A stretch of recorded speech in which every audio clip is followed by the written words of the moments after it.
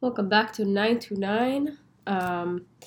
We are in chapter 39, and we're coming back to the story of Yossef. All right. Yossef had been brought down to Egypt, and Potifar, Pharaoh's officer, chief of the butchers, a native Egyptian, purchased him from the Arabs who had brought him down there. God was with Yossef, and he became a successful person while he was in the house of his Egyptian master. His master saw the name of God was always on his lips, and that whenever he put his hand to God, made successful. Yosef found favor in his master's eyes, and he attended to him personally. Potifar appointed him over his house, and he gave everything he had into Yosef's hand. This is what you gotta do. Just say, like, God's name everywhere you go. And don't we hear that today? Hey, like, every time. Baruch Hashem, Baruch Hashem, Baruch Hashem. Yeah. Just give God all the credit, but, like, not in, like, a sassy way. Like, in a real humble way. Because that's what it should be. Because, Hashem ultimately is our creator and he deserves all the credit. And good things will happen. What happened was that from that time that he appointed Yosef over his house and over everything he had, God blessed the house of the Egyptians because of Yosef. God's blessing. Wait, 1 second. I just realized. Okay, 1 second. I think it's the next chapter that we're going to be talking about, the dreams, because this feels like this happened after the dreams. I feel like at this point and a few chapters ago, like, this is where things start to become, like, not in order. So it's, like, getting a little complicated. We're getting there. It's getting the complicated. Okay, right. Where was I? God's blessing was found in everything he had, in the house and in the field. He left everything he had in Yosef's hand, and he didn't care to know about anything of his except the crumpet that he ate. Crumpet? What is crumpet? Okay, Google. What is crumpet? According to Wikipedia, a crumpet is a small griddle bread made from an unsweetened batter of water or milk, flour, and yeast, eaten in the United Kingdom, Canada, New Zealand, South Africa, and Australia. And Egypt, apparently. So, since Yossef was in control, he pampered himself so that Yossef had handsome features and a beautiful complexion. God said, "You are pampering yourself while your father mourns. I will incite Potiphar's wife against you." So the author added this. Like, this was the challenge. There's not, in this Chumash, there's not a lot of mefarshim in the bottom. I think only some big ones, but if there isn't, then I think what the author did, he just took it upon himself to kind of, like, squeeze it in there inside the text that I'm reading anyway, to make it more clear and more, readable. And I think this could be one of what the Mefarshim would have said for why this happened to Yosef. So we don't like pretty boys, and pretty boys who only think about how pretty they can get, and about, like, what happened? Like, you were so humble, and now all of a sudden you just can't stop looking at yourself and making yourself pretty. Like, geez, what's up with that? Why did he do that? Why was it so important to him? Then, after these words of God, his master's wife cast her eyes on Yosef, and she said, "Sleep with me. Sleep with me."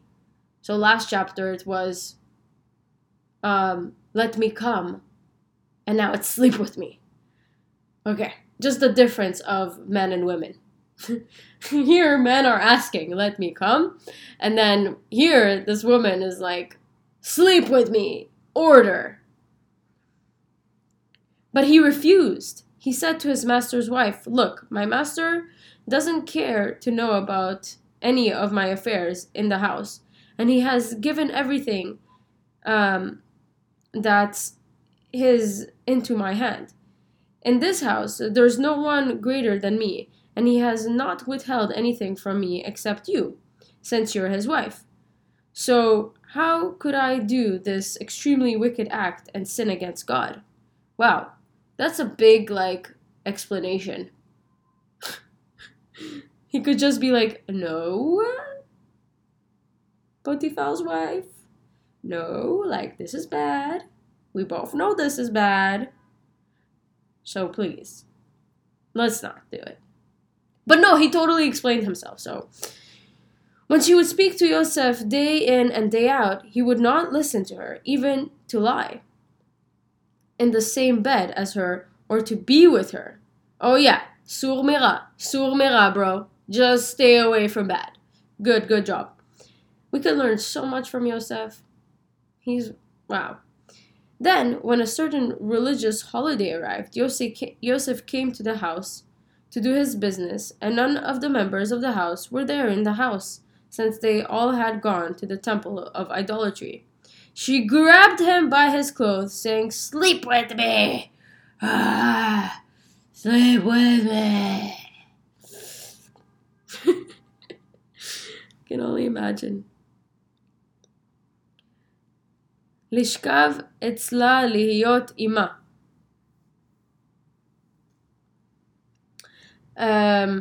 Joseph dashed off and went outside, leaving his clothes in her hand. So she grabbed him, and then he just went out of his clothes and ran off. Brilliant. Huh. Oh my god, she's nuts. Oof. Then when she saw that he had left his clothes in her hands and had dashed outside, she called a member of her house, and spoke to them, saying, See, my husband brought us a Hebrew man to deprave us. He came to me to lie with me, but I called loudly. And so when he heard that I raised my voice and screamed, he had left his clothes with me and dashed off outside. She left his clothes beside her until Yossef's master came home. Yo, she's bad. She's bad. You know I'm bad, Jama. And the whole world has to answer right now to tell you once again. But who's bad? Potifar's wife is bad. That's who's bad. Then she told him the same thing, saying, The Hebrew slave that you brought us came to me and depraved me. And then, when I raised my voice and screamed, he left his clothes with me and dashed off outside. Then, when Yossef's master heard his wife's report, which she told him, saying, Your slave did things like this to me, he became furious. Yossef's master took him and put him into prison, the place where the king's prisoners were imprisoned. So I was wrong. I thought this was after the next chapter, but turns out there's a reason why he was in prison. So but did he go to prison twice?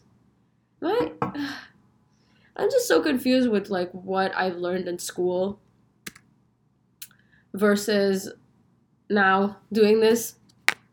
So he was sold as a slave. So he was a prisoner, no? But then Pharaoh really liked him. Potifar really liked him. He was good. He made him successful. But then he did this, and then he's brought back into prison, I think. Somebody, please answer. All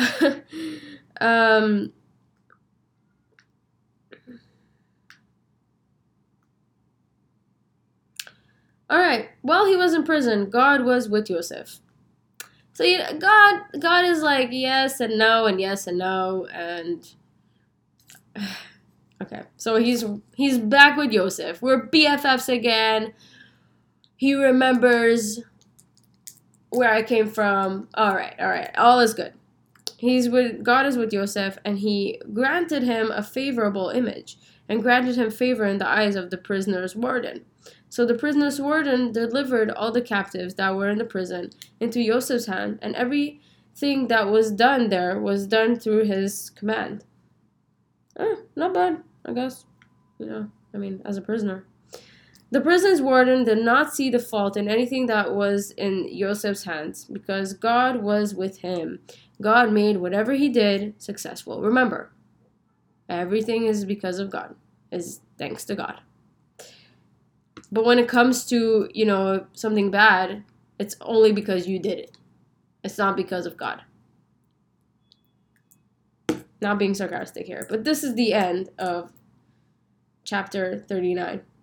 Let's see some spiritual vitamin. I demand only according to their capacity.